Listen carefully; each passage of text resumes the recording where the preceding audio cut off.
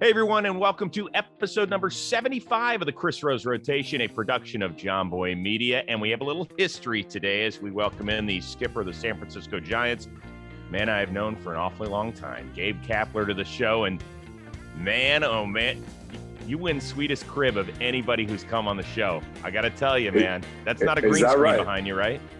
No, just over my right shoulder is the San Francisco Bay and the Bay Bridge. I'd love to be able to show you some views. This is a really kick-ass site for sure. Yeah. So I'm just really curious. I want to get to the important stuff off the top. And first of all, thank you so much for joining us. By the way, you are making history. You are the first manager we have had on this show. That's quite an honor. Can I ask you about the 19 in the background? I'm seeing that down in the left-hand corner, but it looks like maybe a Rangers jersey. I can't tell. Okay, that is not a Gabe Kapler Rangers 19. As much as I would like to say it is, I didn't think it was. Don't get me. No, don't. I figured it wouldn't be. I'm just more curious since I do have good feelings about the number 19. I just wanted to hear a little story about it. So it's so prominent on your screen. You had noticed my background. I felt like, kind of obligated to notice yours. Yeah, so I'm very cluttered here, and I apologize. Obviously, being from Cleveland, I'm a huge Guardians guy. We're going Guardians now. We're in November. So that is a Bob Feller, something special. That's way better. That's so much better. You think? Good for you. Bob Feller. That's the way to go. I mean, come on. The guy won like 250 games, and he missed several years because of wartime. So, Yeah, stud. Absolute beast. Yeah.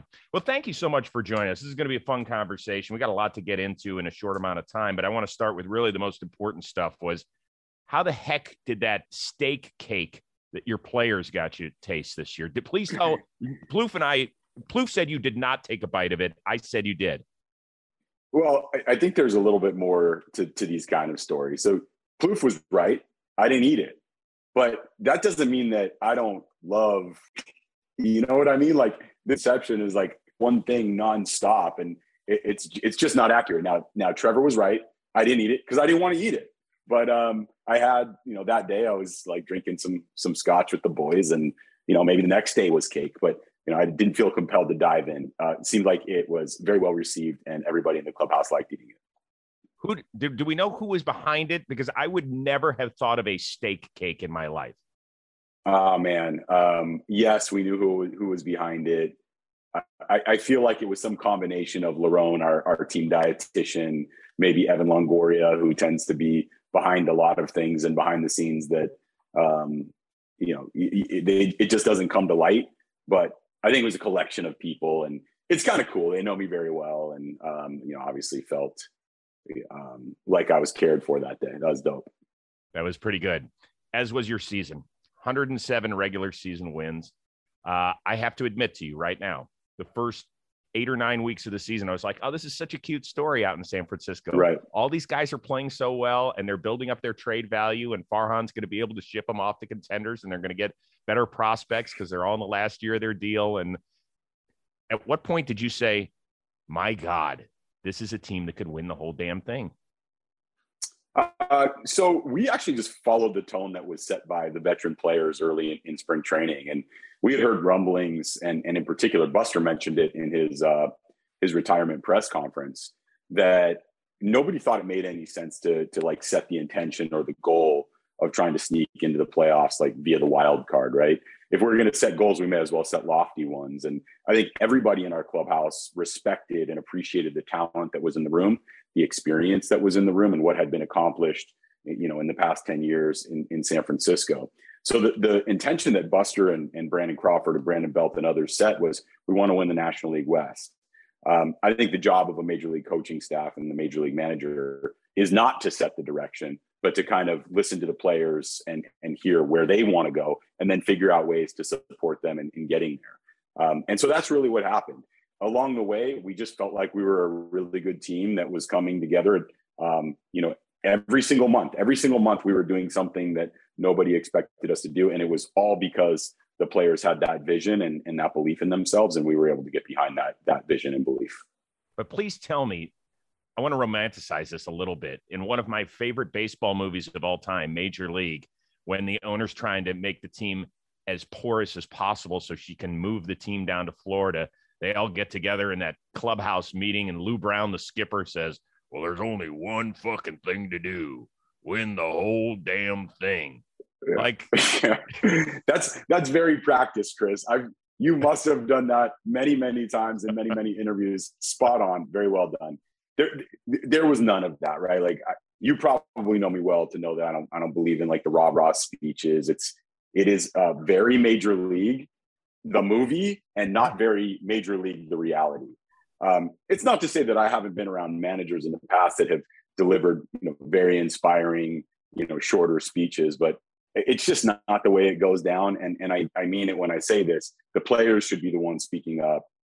Coaches, managers, front office, be in the background and figure out ways to listen carefully and then follow the lead of the players by giving them as much support as possible.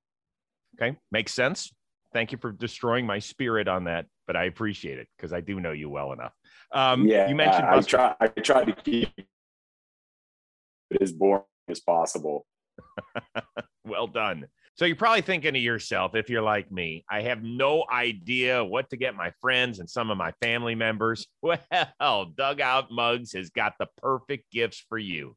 And if you act now, it's like the best Black Friday deal ever, and you don't have to wait until the day after Thanksgiving to utilize it.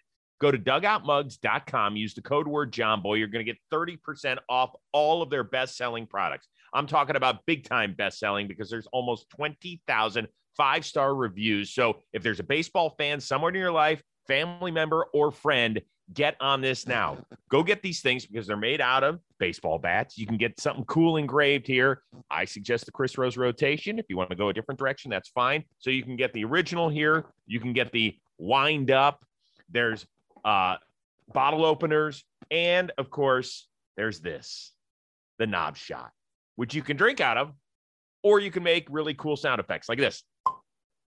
So once again, go to dugoutmugs.com, code word JOHNBOY. You're going to get 30% off. Let's go. Make yourself happy. Make everybody around you happy. Courtesy of Dugout Mugs, as we like to say, cheers.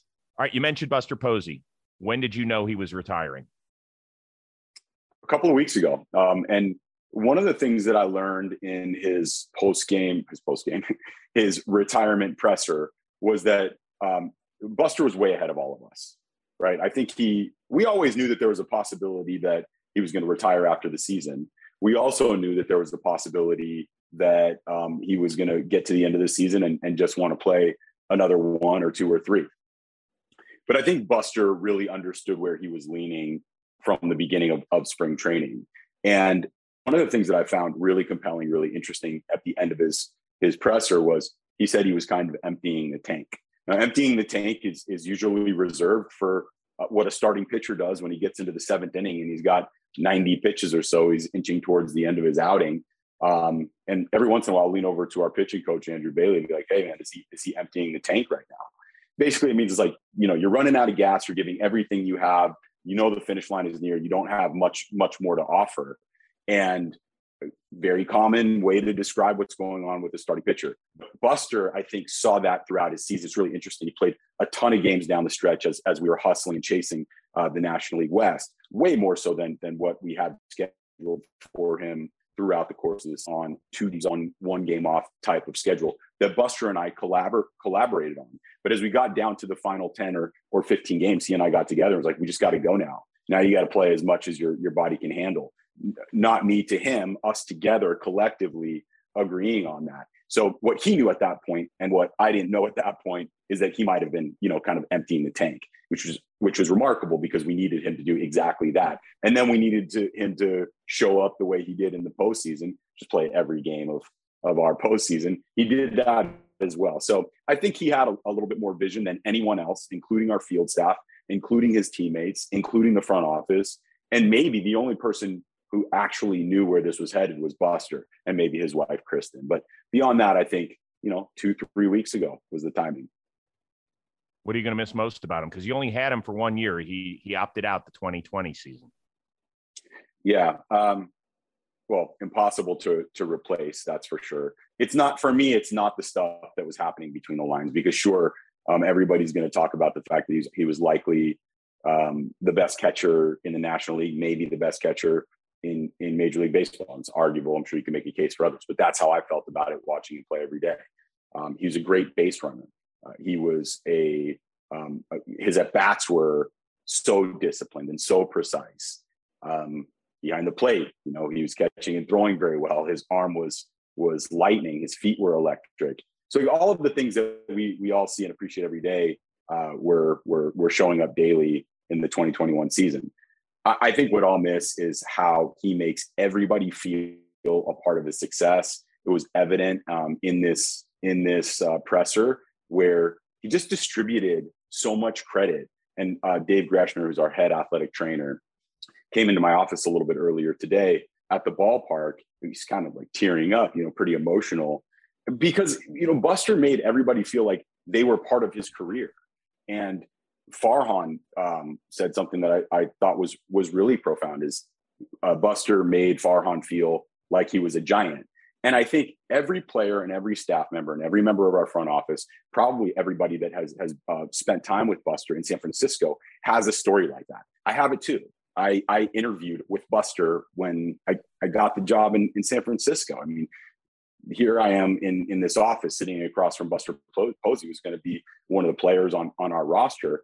And he's kind of betting me, he's kind of sizing me up. And we knew about each other, but didn't know each other well.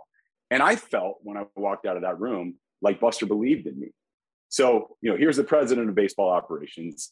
Here's the manager. Here's the head athletic trainer, all feeling like Buster Posey put the wind at our backs. He's a player. It's a very, very unusual thing that happens. And these are the things that we'll probably miss most about Buster. I love that story. Gabe, we spent a lot of time on this show talking about something that I think is really important in your world. Rebounding from failure. You had to do it as a player. You even had to go play in Japan when nobody here said, hey, Gabe Kapler, come play with us. And then after you spent only 2 years in Philly as a young manager, and people were throwing darts at you after that. How tough was that for you to take? Did you have to seek some advice? Was it a family member? Was it somebody where they had to rally you and get you going again? I don't think so. What stands out to me, Chris, is sort of the arc of my career, and you pointed it out very well. It's a 57th round draft pick, and I think nobody really thought I belonged on a professional baseball roster, let alone ultimately getting to the big league. So, I guess by the time I got to the Dodgers as the farm director, and probably well before that, I have some pretty thick skin. It's not one of those things where I feel like I have to go collect feedback. I mean, we are always constantly growing and developing and learning from mistakes and learning from our experiences.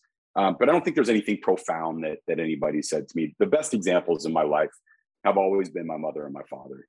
My father passed away in December of last year. He's as influential as anybody in my life. I can say the same thing about my mom, and mostly my mom through, her own hardships and her own challenges, and the way that she was gritty and tough and a fighter. So I saw that example. My brother probably falls into that category. A lot of people have asked me about baseball mentors, and I think those are important, but it's really, for me, it's really my family members. My sons, Chase and Dane, my older son, my younger son. My older son is Chase, my younger son is Dane. They teach me so much every day. Get a lot of great feedback from them over the years, and they're 22 and 20 years old now, but they've influenced me in any number of ways. I respect the hell out of that. I will say this: when I was let go from MLB Network, I had to rely on a lot of people. I was hurt, right? And you didn't feel any pain when the Phillies said, "Yeah, it's just not working out here." Was there a day or two where you were like, "God dang, this really hurts"? What I felt most, kind of looking back on that experience, is just wanted so badly to finish the job. You kind of see this like 2, 3, 4, 5-year plan happening when you sign on to take on a responsibility like the one I took on in Philadelphia. And I just felt like it was, and understandably so, cut short. It's it's a tough city. You don't win right away and do good things right away. It's going to be a major challenge. I always recognize that. I always felt that. And at the end, I just felt like, man, I just wish we had a little bit more time. But, sometimes you say, oh, that stings. And then something new pops up. Like for you, MLB Network ends, but you've got this cool new opportunity to cover baseball in a much different way, with an entirely different platform, with an entirely new team.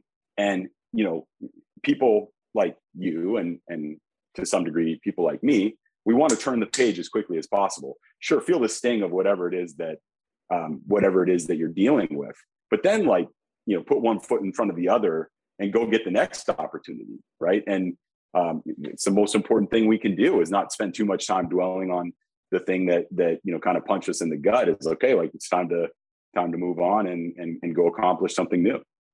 That's really good advice. I appreciate it. I love it. And I think it kind of connects nicely into where I want to take you next, which is I know your foundation does a ton of work dealing with mental health. And I think that 10 years ago, you utter the words mental health and you're going to get eye rolls and strange looks, particularly in the field we work in. Yeah, no question. What is your biggest accomplishment and your biggest challenge moving forward? I need to set aside the biggest accomplishments. We're not there yet. We have so much work to do. But I think the biggest challenge is removing some of that stigma so that the eye rolls aren't happening quite as much. We have a great EAP lead. Her name is Shayna Alexander. And in a partnership with Drew Robinson, I don't think I need to set up the Drew Robinson story. It's right. Remarkable. And if I'll just say, if it's not something that you're familiar with, you need to go, check it out. Not you, but others. And we had players who were wearing mental health t-shirts on the field all season long, in their bullpens, in their workouts. And the eye rolls, weren't happening as much. Now we got a long way to go. What I'd say is the goal is to make mental health every bit as important as the physical health, right? You pull a hamstring or, something happens to you on the field, you have a limp, you can see it, right? There's something that's impairing you. It's limiting you. It's compromising your ability to go be good on the baseball field or whatever athletic endeavor you're involved in.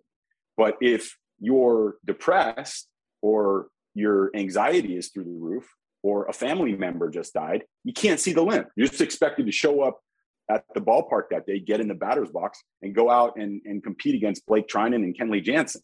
It's really strange, right? So I think the goal is to get to a place where a player can walk into the clubhouse and have the same amenities, the same modalities, or the same number of amenities and modalities and opportunities to get right for that night's game, but ultimately to get healthy, period, in real time.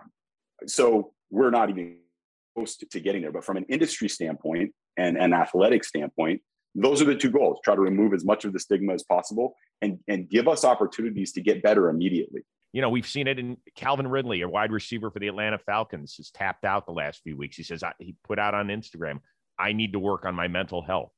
It's happened with players in the NBA. And, I do think that in baseball, we have a tougher fight. It's very, sometimes the wheels are slow to turn, Gabe. And I just hope that more and more people embrace what you're talking about, because I am a big believer in it. I've been in therapy ever since I was a little kid. In fact, I feel like I should go back sometime soon. And that's not a sign of weakness. To me, that's a sign of strength. I think it's a sign of toughness, right? You wouldn't say hey, I'm going to the trainer to get worked on, and that makes me weak. It makes me soft. No, you got to go get ready to do your thing. So your thing is covering baseball, covering sports, talking about sports. Well, how do you get to your best place? Probably to clear your head, be in the best emotional and mental state that you can possibly be in. So I absolutely think that's the real toughness, is because it really is going back to one of the points that we made earlier. It's taking action steps and not kind of being too scared to make a move. It's actually quite just tough is probably the best way I describe it. I'm curious, and I know we only have a few more minutes left, but you're covering so much good stuff here. I'm curious how a manager watches the World Series when he's not participating in it. Were you playing along at home with Brian Snitker and Dusty Baker? I watched so little of the World Series. I had little, if any, interest. I mean, I was excited that Dusty might have gotten his ring. Right. Certainly, there's a lot of people in Atlanta that I was rooting for, just as people. You know, Alex Anthopoulos, I think, is an outstanding executive. Like, Walt Weiss is the bench coach over there. I think the world of him. Ron Washington, Snit, that whole crew, awesome. But I just didn't. You watch some highlights here and there, but I don't want to watch other teams play in the postseason. You know, it's just kind of like brings out some sting. I'm a huge baseball fan, but like once you get to the postseason and we got bounced in Game 5 of the division series, it was hard to watch. And I actually don't turn the page entirely until the postseason is over. You start thinking about, you know, next year. So just wasn't able to get to that place where I wanted to turn the page and sit down and watch postseason baseball. Okay. Respect that. Have you turned the page? Getting there. You know, I felt like we had a very successful season, 107 wins, you know, National League West title, probably one of the greatest division races in baseball history. And just one of the coolest accomplishments of my life and my career, just to be a part of it, to be a part of that group that accomplished that. But also, like, the goal is always to win the World Series. It's always to be the last team standing. So have I turned the page? I think to a high degree we have, but I think when you step foot at spring training, put on the uniform for the first time, you get out on the grass and you start to get ready. I mean, I think that's when you really turn the page and you're ready. Fair enough. I really want to know about your beard. Everybody at John Boy, whenever there's a cutaway of you in the dugout, everybody goes, "Is that felt?" It is perfectly manicured. How the heck do you get it so that it looks like some sort of makeup and hair artist from Hollywood has done it? Because there's no way I could pull that off. Well, you should try. Well, I did actually. Robbie will bring up a little picture of me. I gave it an effort. This is about the best I could do right here. But that is not Gabe Kapler-esque. That's like a 6 out of 10. Yours is like an 11. So I have a really good barber here in San Francisco.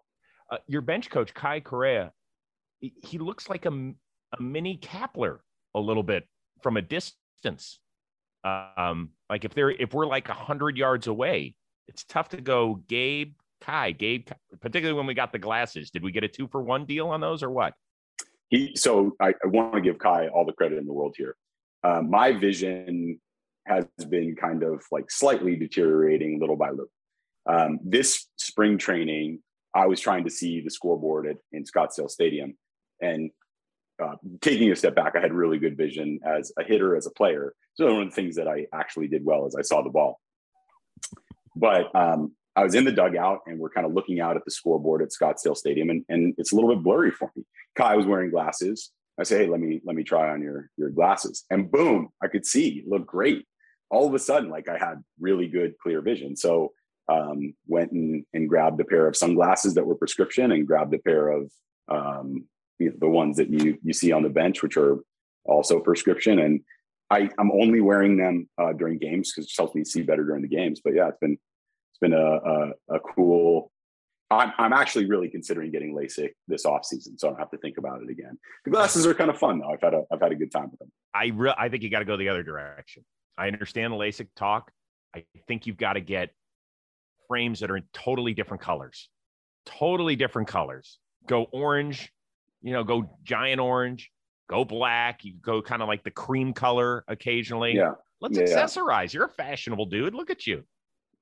I got to tell you, like, you started off by saying, like, how do I do it? How do I get the beard like that? Like, what's the move? And now you're trying to give me fashion advice. I kind of feel like, no, but a little bit. Like, you're like, hey, okay, a little orange. bit. Get the colors. Like, am I supposed to be like taking advice from a guy that's like that?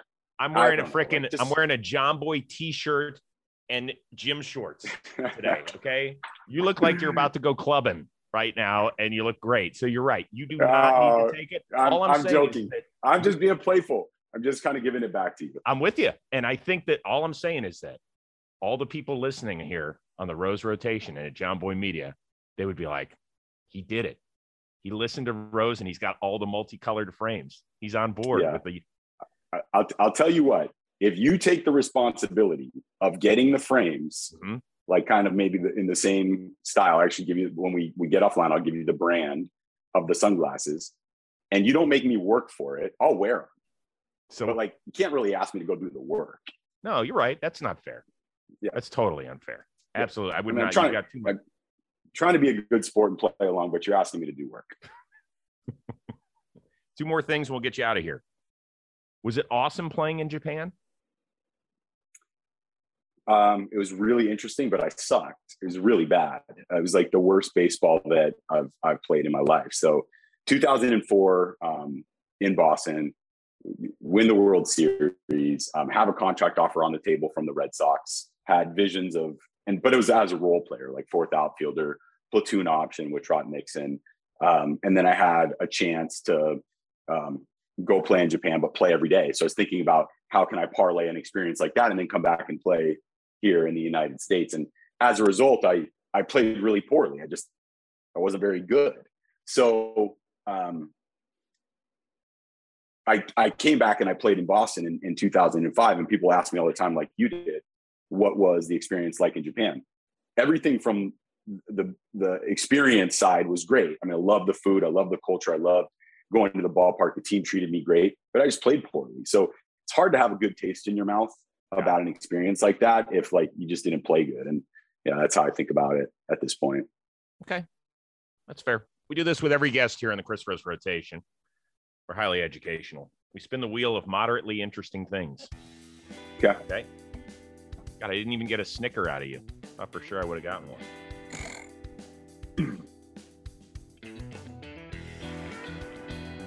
Oh, this is a good one for you. 5-ring circus. We had the Olympics this past summer. What Olympic sport would you have kicked ass in? Skateboarding. Seriously?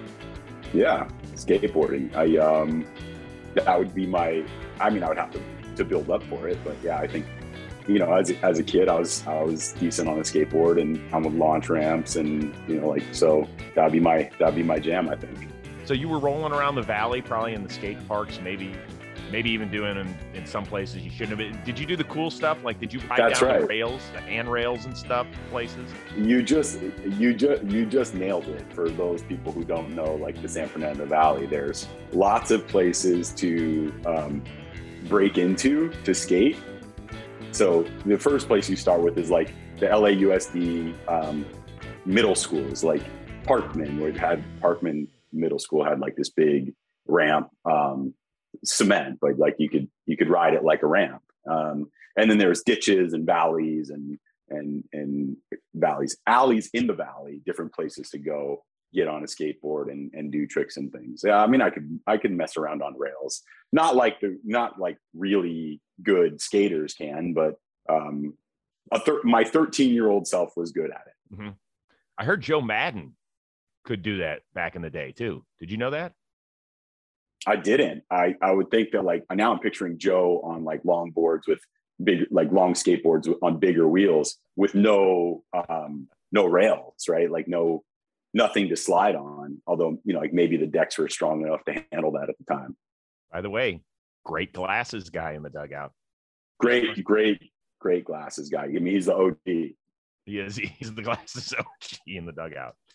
Gabe, this was fun, man. I appreciate you coming on and giving us a little time and perspective, not only on your 107-win season and Buster Posey, but a lot of the good work you're doing. And once again, the name is Pipeline for Change, correct? Yes. Thank you. Thanks for spending some time on that. Obviously the most important thing that I'm thinking about right now. Appreciate that. Absolutely. Listen, have a great offseason. We'll be keeping up to date on what the Giants are doing in the offseason. There's going to be some moving and shaking, and you guys will come back in 2022 as the defending National League West champions. Sounds pretty good. Exciting, man. It's really exciting. The expectations will be raised, and that just makes the challenge even greater. I love it. Good catching up with you. Good seeing you, and hopefully I'll catch you in spring training in 2022. Same, Chris. Thanks, man. You got it. Special shout out to our guy, Robbie Scirocco, who puts the show together, and to you for listening. For Gabe Kapler, I am Chris Rose. We'll see you next time on the Chris Rose Rotation, a production of John Boy Media.